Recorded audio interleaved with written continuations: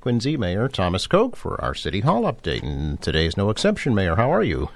I'm doing well. How are you doing, Joe? Doing okay, thank you. I'm going to enjoy some milder temperatures, although unfortunately it's water main break weather.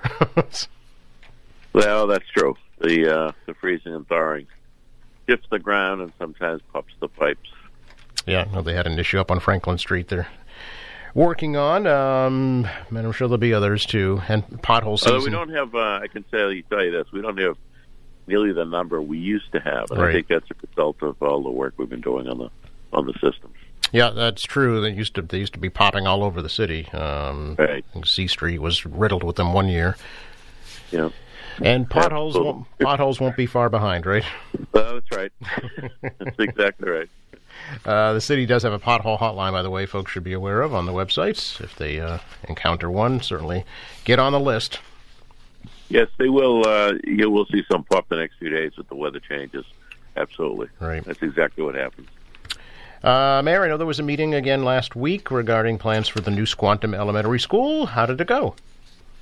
Oh, it went very well. It went very well. I think the folks at Squantum are pretty excited about it. I think there's some sentimental attachment to the original building of 1909, and the architects have done a remarkable job in the concept designs of protecting and saving a portion of that building, which was very well received. It was something that was raised back in the fall. We had our first meeting that there was, concern about just knocking everything down. And the architects, I really have done a remarkable job to date, some of the conceptuals. Now, as you know, we have to go through several steps with the school building authority at the state level. And they require certain,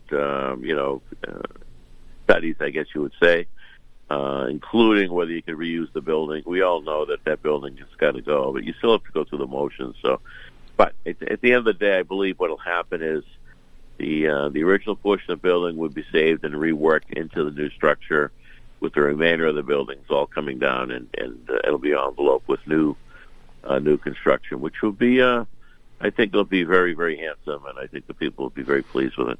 It's kind of what happened with the new Central Middle School, right? Incorporating the old one a little bit. Well, the old one we did was the entrance from the Butler Road side of the Central Middle School. We worked inside the auditorium. Right. Yes, this would be outside, though. Oh. This would be the main door of the building. Oh, okay. Would still have that facade on it outside. So outside, you'd still have that connection. Oh, I see. Okay, interesting. Very good. There's a lot of people that live out there that are, elderly now that went to that school. Yes. And there is that attachment to that old facade. So I think it's going to work out well. Oh, that's great. Any changes as a result of last week's meeting from the original plan? No, not really. I mean, there weren't many questions this time. There were a lot of questions the first meeting. Mm-hmm. I think the architect listened very well and addressed those in the new design. So there were very few questions. We had a model out there as well, so people spent some time looking at the model and seeing how this will fit with the neighborhood. Some of the changes we'll make in widening Huckins Ave, widening Mayflower a little bit, have, the correct traffic flow, if you will, specific drop-off sites, parking lot for staff. I mean, it's very well done. Mm-hmm. So I think that there weren't any questions that weren't really answered in the design. So I think people so far are very pleased. What's next? Another phase with the SBA, and at some point we'll be pricing everything out. We'll be going to the City Council, and Councilor Harris, the Ward City Council, will be leading the effort. And as you know, in these projects, we bond we get the authorization for the entire amount on the bonding.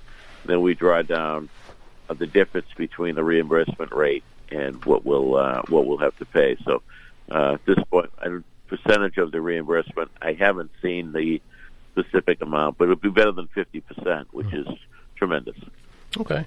And can you talk a little bit about the plans to kind of build the new school while the old one is still in operation and using those modular classrooms? Yeah, that's the only way to do it. We don't have any alternatives to shift these kids to another building, right. So we've got to work with the site we have. The good thing is we have room on the site, both around the school itself and in the park behind it. We've got definitely have some real estate to work with. So yeah, the idea would be to bring a certain type of modular classrooms in, put them up out back, and knock a good portion of the building down, and put the kids in those while we're, addressing the new building. Mm-hmm. Those that are familiar with the school, if you're looking at the front, that little low section was the original section, and to the left the gym was added, and to the right that very long linear addition was added. So, you can live without a gym for a little period of time. You can do other things with phys ed, but at the end of the day, you got to have classroom space. You can't have the kids out in the playground trying to learn some things. Right. So it's been done in a lot of places, and these module classrooms they're beautiful. I mean, you never know you're in a trailer type setup. So it is a good alternative, knowing that the end product will be something magnificent. Yeah. So I think people are willing to, work with us, and a little disruption in order to get there. Will the grade configuration remain the same? Yes, it will. Okay. Yep. And so will there be room for more students, Mayor? Will this be a bigger building or the same population? Yeah, it'd be a little bit more room. Yeah. You're always planning for a little bit of growth. Although the school building authority watches the numbers and projections very closely. Mm-hmm. They don't want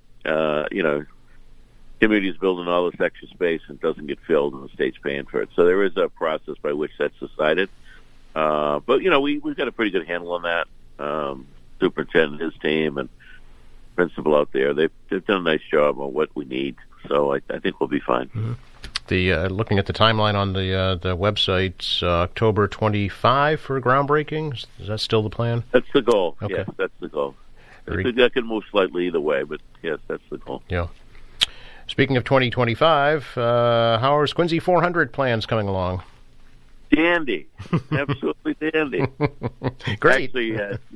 It's actually decision time. We'll be meeting with my department heads over the next week or so, and a number of other plays as well, to really zero in on exactly what we're going to do, how we're going to do it.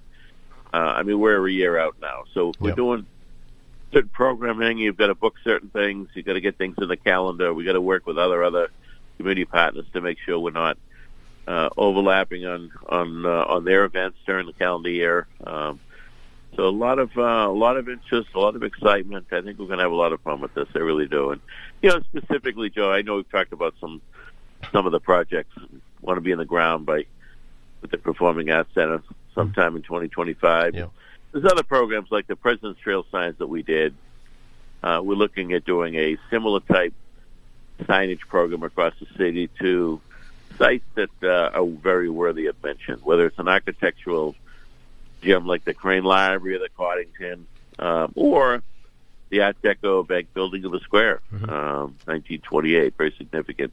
So we're kind of putting those lists together now on those places or stories that should be told, memorialized in a certain beautiful signage program that's being worked on. We've talked about the Heritage Tree program. Yeah. We're looking at perhaps a major parade. We'll be looking at a fireworks display. We'll be looking at a gala, probably programs in the schools, whether they're poster contests or essay contests, a number of items that we'll be able to celebrate with. I don't want to do 100 dinky things, Joe. We'd like to do some events that are very significant and will be remembered for a long time. So, we'll keep you posted.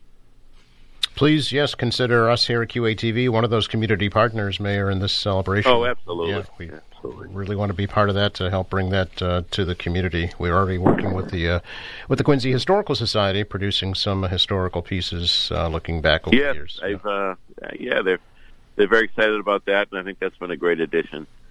Excellent. Anything we can do to continue to preserve and tell the stories. I mean, as we talked about, it's not only the 400th of Quincy, but the following year is the 250th, the Revolution, and where the city's history is wrapped into that program as well. So it should be a great couple of years. Yes, actually, today is the birthday anniversary of John Hancock. Very nice. Yes, only a day after yours, Mayor. Imagine that. Happy belated birthday. But a few centuries early. A few centuries. Not quite in your tercentenary yet. Oh, no. Thanks so much, Mayor. Hey, have a great day, Joe. Thank you. You too. Bye now. Bye-bye.